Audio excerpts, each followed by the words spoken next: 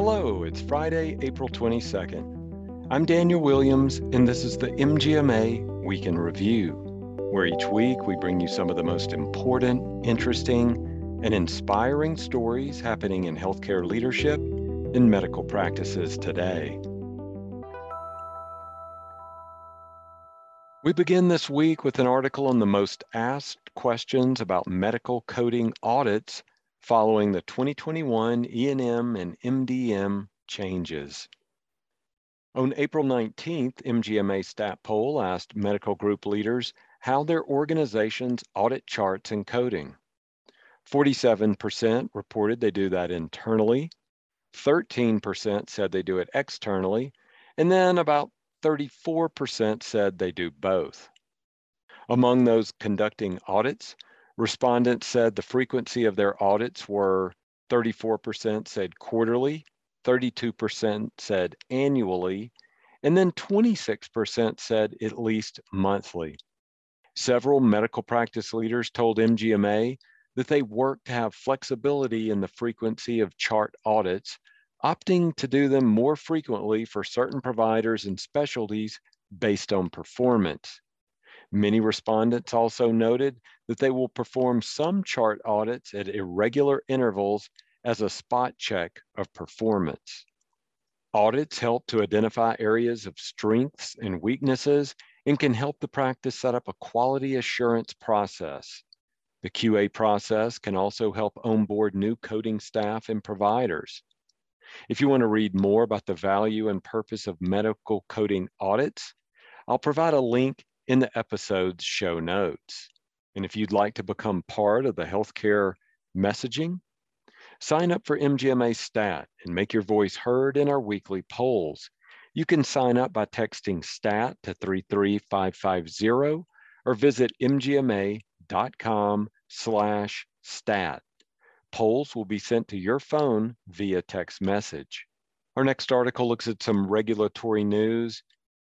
You can join MGMA Government Affairs on May 17th at 1 p.m. Eastern Time for a member-exclusive webinar aimed at helping medical groups understand compliance requirements of the No Surprises Act, which took effect on January 1st, 2022.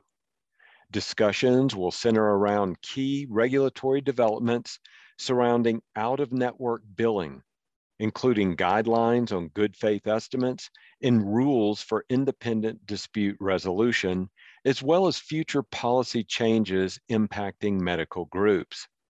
Registration information can be found in the episode's show notes, where you can find additional information about the federal surprise billing requirements, and that's available in the MGMA surprise billing landing page. I'll also provide a direct link to that in this episode's show notes. I'll leave you this week with an article from Healthcare IT News. Nurses, most likely clinicians to leave jobs, new KLAS survey shows. Research from KLAS this week found that compared to other clinical backgrounds, nurses are the most likely to have plans to leave their organizations in the next 2 years. Clinician turnover is high, staffing costs have risen, and even when organizations are able to hire new providers and staff, the need to train them can strain existing employees, said researchers in the report, which was published this past Tuesday. These challenges result in overburdened clinicians, millions of additional dollars spent by healthcare organizations, and ultimately a diminished capacity for patient care. Other research has also raised the alarm about nurse attrition. One report from this past month found that a staggering 90% of nurses are considering leaving the profession altogether. Many pointed to administrative burden and manual tasks as key drivers of burnout, with poor processes and inefficient workflows hampering progress. And the EHR doesn't always help. A study published this past April found that more favorable EHR usability scores are associated with lower odds of burnout, but that nurses gave EHR usability an F. To design and implement technology that better meets nurses' needs, it will be necessary to include input from and amplify the voice of nurses to better understand how technology can better meet their needs, according to the study. When clinicians feel the EHR is a help rather than a hindrance, they're more likely to want to stay at their organizations, according to the report. Keep up with the latest industry news by subscribing to the MGMA Insights newsletter. You can find it at mgma.com/insights newsletter.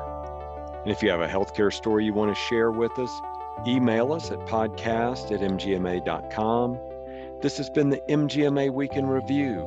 I'm Daniel Williams. Thanks, and have a great weekend.